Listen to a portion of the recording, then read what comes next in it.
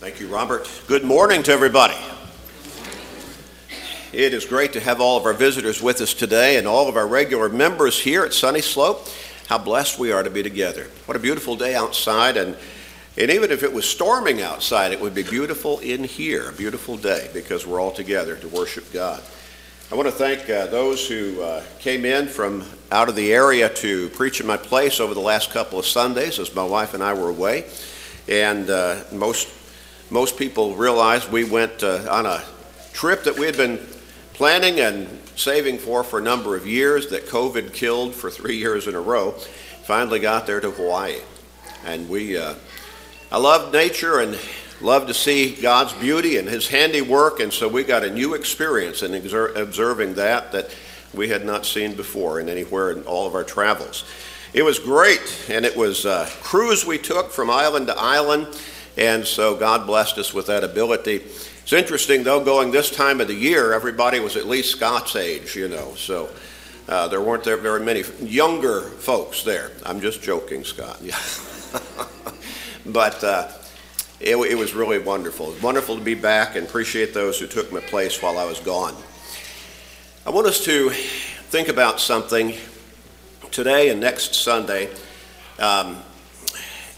Before I left a couple of weeks ago, I guess it's been 3 weeks ago now, as far as Sundays are concerned, I did a series about the reality of the devil, and I'm trying to help us to understand the devil's real, and we need to always be on guard against him. So I talked about, don't let the devil win. We looked at that particular concept and principle in a couple of different sermons. Then I followed that up with, you can beat the devil. So I kind of looked at it from the negative perspective. Don't let the devil win. Be on guard. But then I also tried to look at it from the positive perspective. You can beat the devil. You don't have to worry about him overcoming you against your will. You can beat the devil. Well, I want us to now focus on a couple of lessons talking about loving God. You see, there are two beings or two forces in life, and one's God and one's the devil. And what I've tried to get across in teaching and preaching, and I think maybe I've even honed it down a little bit more just recently, is if God does not exist, and there are a whole lot of people out there now telling us they don't believe in God, they don't believe God exists. I'm afraid that in our major universities that it's very prevalent now that we've got an administration, or at least the professors and the teachers and everything, who are by and large skeptics or agnostics or outright atheists. And so they're teaching our young college students things that contradict what the scriptures teach about God and about righteousness. They're trying to be more relevant in their mind and more sophisticated and more intellectual in their mind. You can't get more intellectual than God. You can't get more sophisticated than God. God is the creator. When you take God out of the picture, then you are at a loss. How do you determine right from wrong? How do you determine good from evil? Now, someone might say, well, there's goodness out there. You don't have to believe in God. Explain it to me. Because without God, there is no basic standard for goodness. It's all relative. It's up to whatever I think, whatever I feel, and I can change my mind at the drop of a hat as to what I consider to be good and consider to be evil. But understand this also. If there is no God, not only is there no basic standard for goodness, but if there is no God, there also is no evil. Have you thought about that? You see, without a basic standard for goodness, which is God, then you cannot determine evil. There is no evil. And yet we see evil all around us. My wife and I were talking about it just last evening. Evil is there. We recognize that. Because there's evil, there is goodness. Without evil, there is no goodness. You see, the two are opposites, and one understands the other one. And for there to be a basic standard and recognition of evil, we also have to have a basic understanding of goodness and the author of that, and that is God. A lot of people They want to change their lives. They want to get better in their lives. They want to reach for something more than what they have been experiencing and what they've been achieving in their lives and what their thinking has been, the direction of their lives, and all of that. The word repent means technically a change of mind. But inherent within that understanding of a change of mind is a change of behavior, a change of mind that leads to a change of behavior. Well, so from one perspective, a whole lot of people, they want to do better in their lives. They want to change their lives for the better. Now, for some of those, they want to change because they face some tremendous problems in their lives, such as financial problems, and they suffer from serious health problems in some cases of various kinds, or maybe others are dealing with legal problems. Some are in jail. I've had a lot of experience, communicating with people who are in jail and helping them, and not just myself, but through Correspondence Course Ministries of the congregation here and another congregation I worked with many years ago, helping a lot of people come to a better understanding of what the direction of their life needs to be and actually helping them become Christians. And I'm thankful for the work that we're doing here at Sunny Slope along that line and in that direction. But there are more people than most of us realize who are caught up in the drug culture or in alcoholism. And so they want to do better, but they're in addiction and they have a difficult time figuring out, how can I get out of this? I want to do better. I want to be better, but they have to get help to do that. Where do they go for the help? Then there are some other people who want to change their lives for the better, and see, their problem that they deal with is they're elderly. And it's not just a chronological age kind of thing. They're experiencing some effects of being elderly. Their bodies are wearing out, even in some cases breaking down. And so they're experiencing pain and being tired and being less mobile. And there's where family and friends need to step in and be there with them and for them and help them along those lines. But outwardly, we see a lot of people, and we would look at them from our outward perspective and say, they're doing great. Things are really going well for them. Look at how much money they've got. Look at the great job. Look at the big house they've got. But privately, they're unhappy. They're experiencing problems in their lives as well. They're experiencing serious relational problems in some cases. Now, some looked for happiness and fulfillment mainly through materialism, things that they could buy, things that they could own and have, and sometimes through worldly pleasures, illicit sexual relationships, and a time-consuming career that they have been successful at, in some cases extremely successful. But again,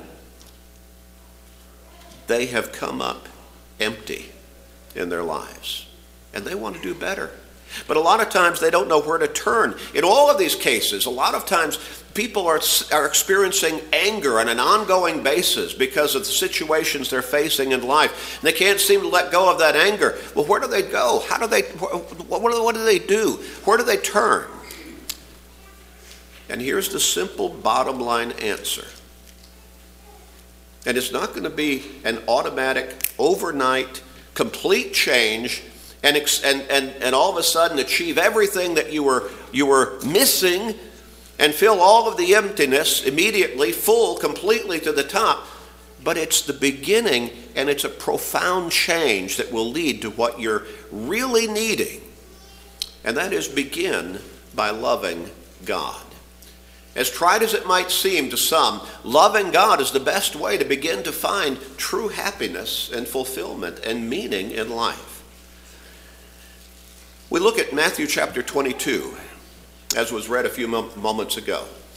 When Jesus was asked, what is the great commandment in the law? He said, you shall love the Lord your God with all your heart, with all your soul, with all your mind. And he said, this is the first and great commandment. When you think about the extent to which Jesus gave that answer, And I believe in Luke, he adds one more as he recorded Jesus' response, and he said, with all your strength. So is Jesus saying, with everything you are, with all of your being, love God. And if we will have that focus in our life, then that is the beginning to turn our lives around. Remember what that word repent means again, technically, a change of mind.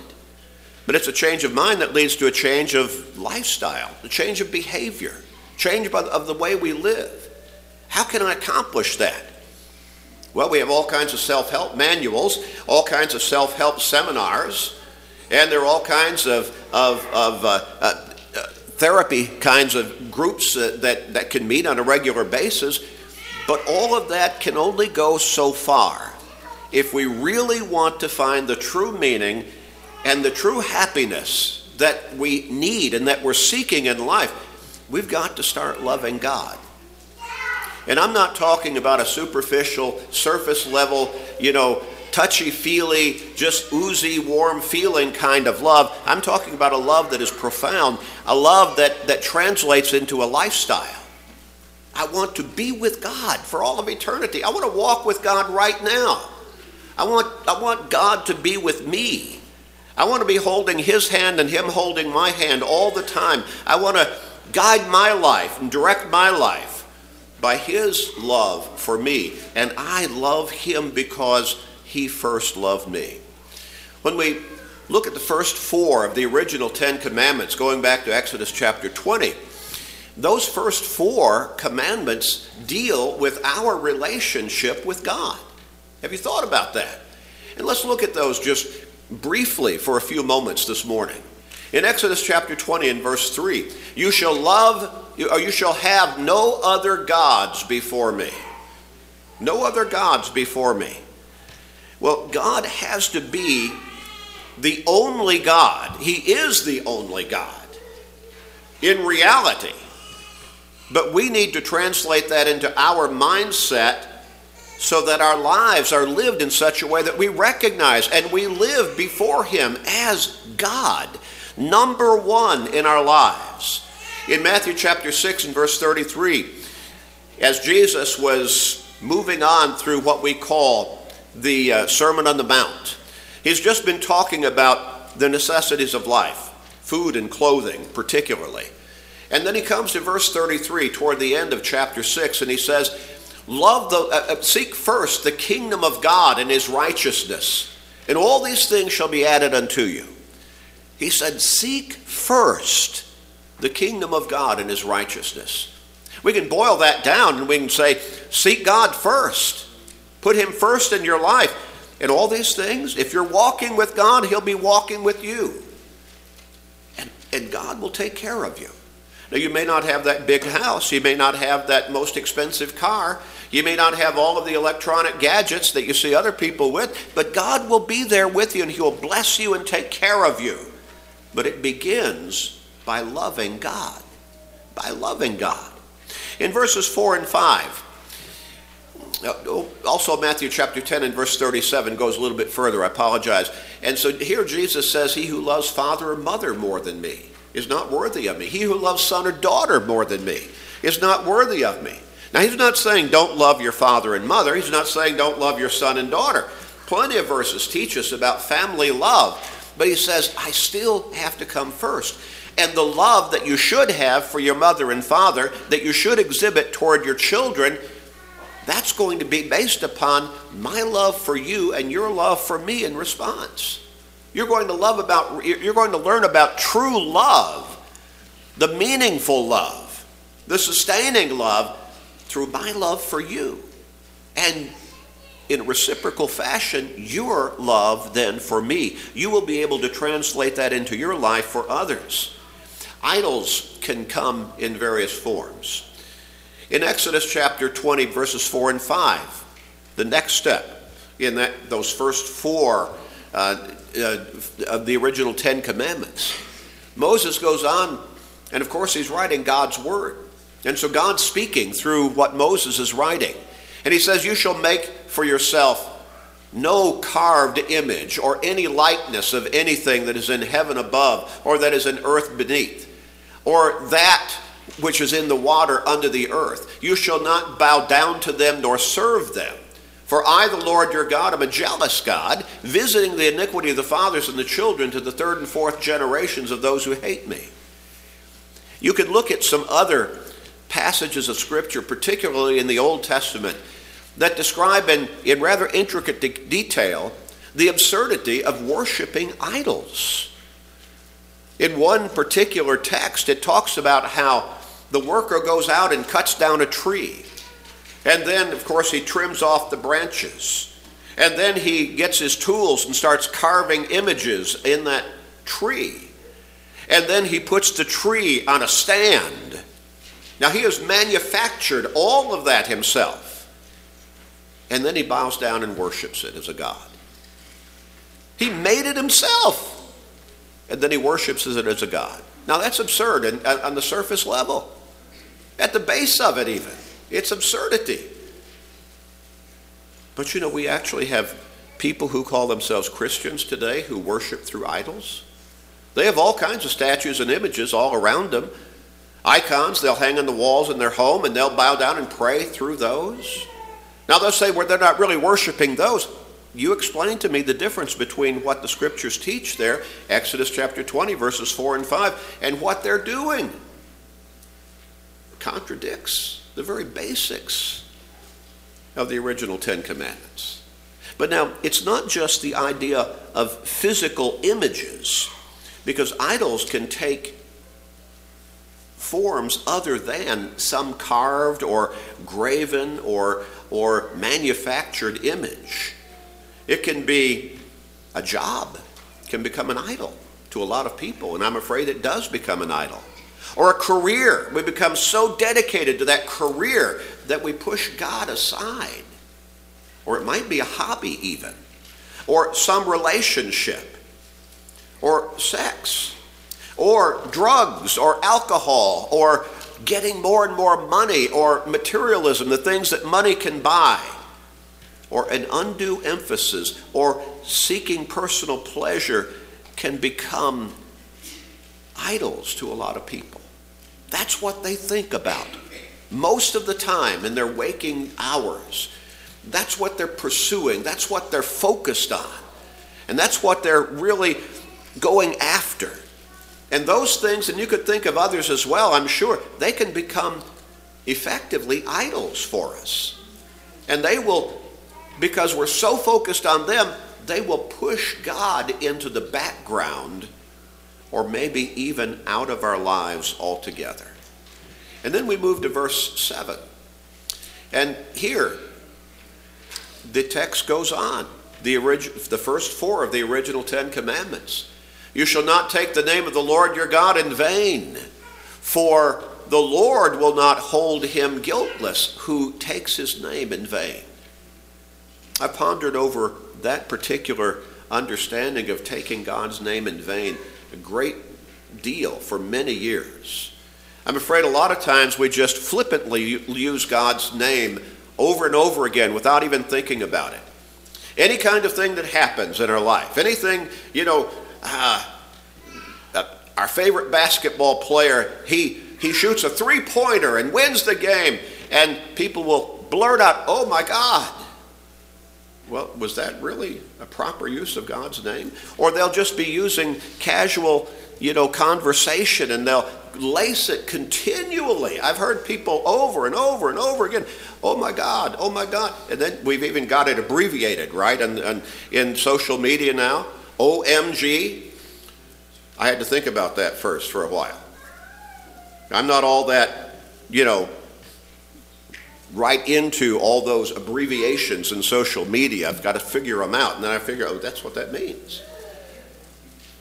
I think we need to be careful about how we use God's name.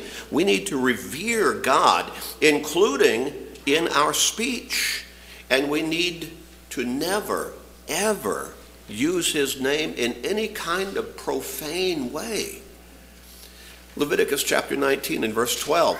You shall not swear by my name falsely, for you, nor shall you profane the name of your God. I am the Lord. And how many people in anger continually curse and use profanity with God's name right in the middle of it? That's breaking that particular commandment. That's going in contrast. And it doesn't matter if you're all of a sudden worked up emotionally, somebody's made you angry, you need to be in control of how you speak. We need to revere God. We need to never, ever use his name in vain. And then we look at the fourth commandment. And I realize that this particular one is not kind of brought into the New Testament Christianity teachings. But the principle is what I want us to look at. Exodus chapter 20, beginning with verse 8. Remember the Sabbath day to keep it holy. He's talking about a day of remembering God in worshipfulness. 6 days you shall labor and do all your work, but the seventh day is the Sabbath day of the Lord your God. In it you shall do no work, you nor your son, nor your daughter, nor your male servant, nor your female servant, nor your cattle, nor your stranger who is within your gates. For in 6 days the Lord made the heavens and the earth, the sea, and all that in them is, and rested the seventh day. Therefore the Lord blessed the Sabbath day and hallowed it. Now I realize we worship by New Testament Christian teachings on the first day of the week. But the principle is what I'm trying to get across there. God is saying, remember me in worship. Remember, make time to worship me. And we need to be dedicated to God in that very focused way. It's great to see everybody here this morning worshiping God. But there are a whole lot of more people out there who are doing all kinds of other things or nothing at all. Why are they not worshiping God? We look a little bit further, New Testament Christianity. Acts 20 and verse 7. On the first day of the week, when the disciples came together to break bread, that is to partake of the Lord's Supper, Paul, ready to depart on the next day, spoke to them and continued his message until midnight. They gathered on the first day of the week. Which first day of the week? The first day of the week. Every week has one. And they gathered together to worship God, to partake of the Lord's Supper, to remember the death and the burial and the resurrection, the sacrifice and the cross of our Lord and Savior Jesus Christ, God the Son. They did that on the first day. In Hebrews chapter 10 and verse 25, not forsaking the assembling of ourselves together, as is the manner of some, but all the more exhorting one another, and so much the more as you see the day approaching. We need to plan to worship God regularly with the Lord's church.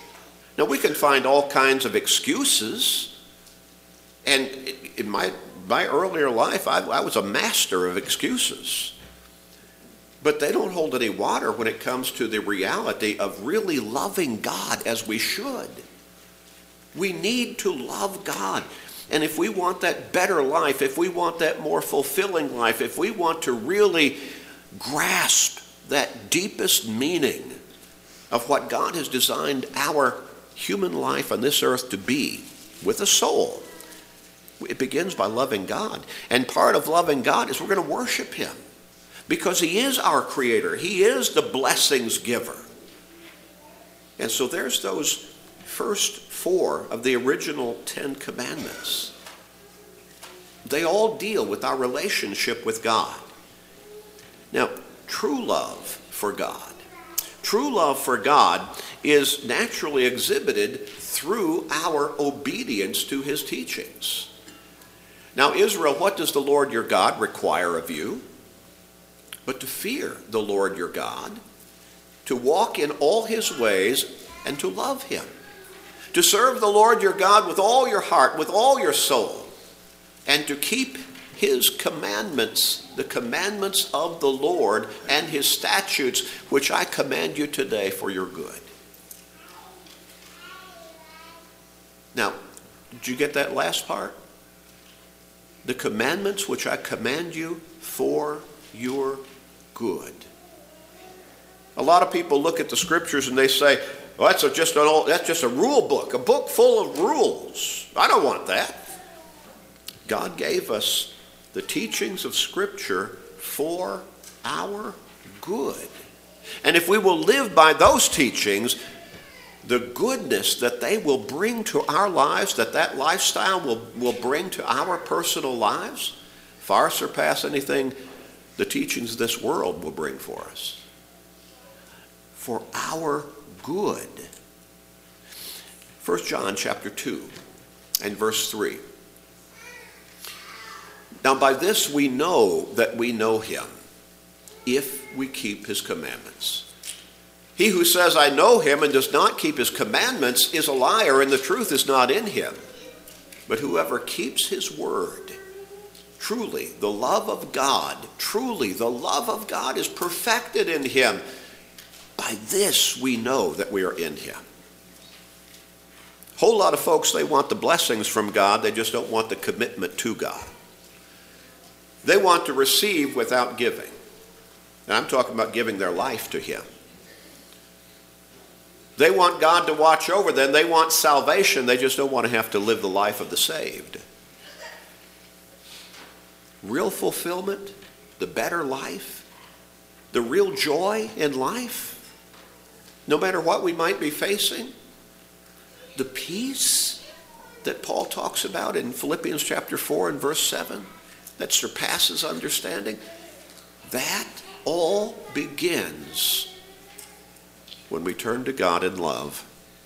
And if we turn to God in love fully, we're going to turn our lives over to God.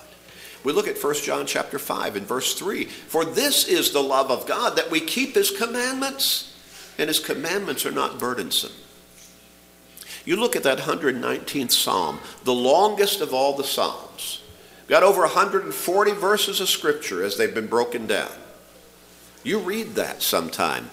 All but 4 or 5 of those verses, well over 140 verses, all but 4 or 5 of those refer to the teachings of God's Word in one way or another. Is that amazing? See, they're there for us for a reason. For a reason. Well, our obedience to God will be evidence of our love for God.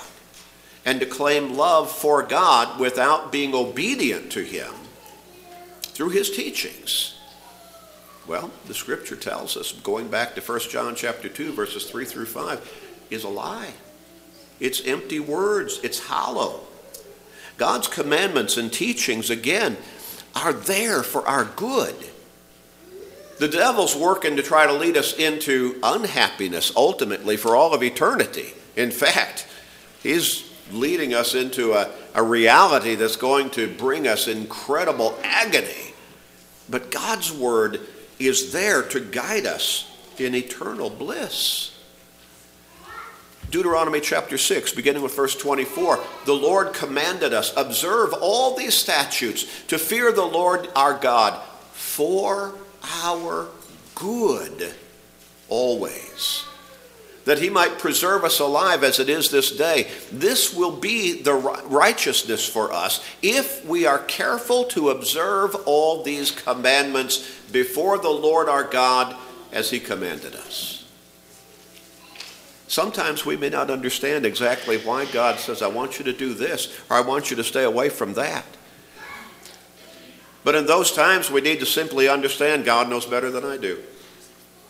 And we simply follow those teachings, and later on we probably come to a point where we say, I understand now why he said this, why he said that. If we simply will submit to his will for our lives. Living by his commandments is the bottom line of faithfulness and righteousness. In Ecclesiastes chapter 12, verse 13, let us hear the conclusion of the whole matter, the wise man wrote. For God, fear God. And we're not talking about being afraid of God, shaking in our boots. We're talking about a reverence. We're talking about holding him in awe in our minds and our hearts and our lives. Fear God and keep his commandments, for this is man's all. This is man's all. And when we put that into practice in our lives, that principle on a consistent basis, we find true happiness. True happiness. Even in the face of physical difficulties, we find an inner happiness that sustains us. We love God because he first loved us. He gave us the example to begin with. And love should begat love. 1 John 4 and verse 19, we love him because he first loved us. Because he first loved us. In verses 9 and 10, we go back a few verses. In this, the love of God was manifested toward us, in that God has sent his only begotten Son into the world that we might live through him. In this is love. Not that we loved God, but that he loved us and sent his Son to be the propitiation, the substitute hanging on that cross for our sins. He paid the price for us because of our need. We could not forgive ourselves. We could not do anything to bring about our own forgiveness because we were sinners. But God sent his Son in love, and Jesus went to that cross in love and paid the price for the guilt of our sins. That's how much God loves us. But it didn't stop there. He loves us so much that he's still patient with us. Peter said in 2 Peter 3 and verse 9, God is not willing that any should perish, but is long-suffering toward us.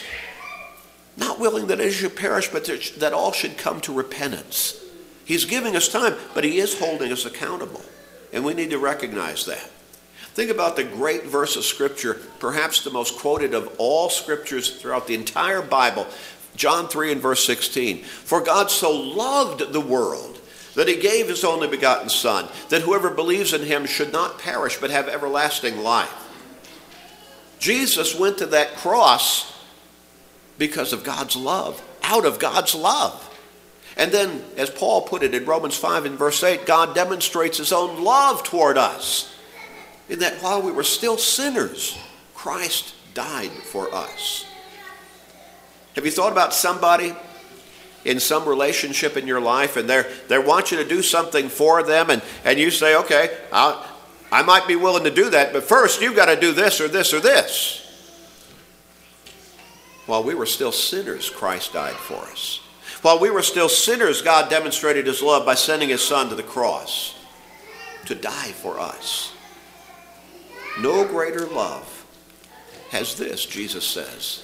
John 15, beginning with verse 13, greater love has no one than this, than to lay down his life for his friends. And then he tells his apostles on that occasion, you are my friends, but conditionally, if you do whatever I command you. 1 John 4 and verse 9 again, in this the love of God was manifested, demonstrated, made apparent to us, that God has sent his only begotten Son into the world that we might live through him. He offers us eternal life through his love. Because of his love for us, he created us to love us. Now, we need to begin to tap into all of those blessings that he offers us by beginning to love God first. He loved us first, but now if we want all that he offers us, we need to love God. We begin by loving God. In fact, Jesus said in Matthew chapter 22, beginning with verse 37, you shall love the Lord your God with all your heart, with all your soul, with all your mind. This is the first and great commandment. And then notice, Galatians 2 and verse 20, I have been crucified with Christ, the Apostle Paul writes. It is no longer I who live, but Christ lives in me. And the life which I now live in the flesh, I live by faith in the Son of God, who loved me and gave himself for me. And God's love for us ought to initiate love on our part for him. And then we can begin to change our life by God's grace through his blessings and his guidance. So the question then, are you living obedient to God's teachings daily, consistently? That demonstrates your love. If you're not, you need to ask yourself, do I really love God? Jesus said, if you love me, keep my commandments, John 14 and verse 15. If you're holding back and say, well, I want to still be in this kind of relationship over here, or I still want to take part in this, I still want to do that over there, and you know those are contradictory to God's teachings, then remember what John said.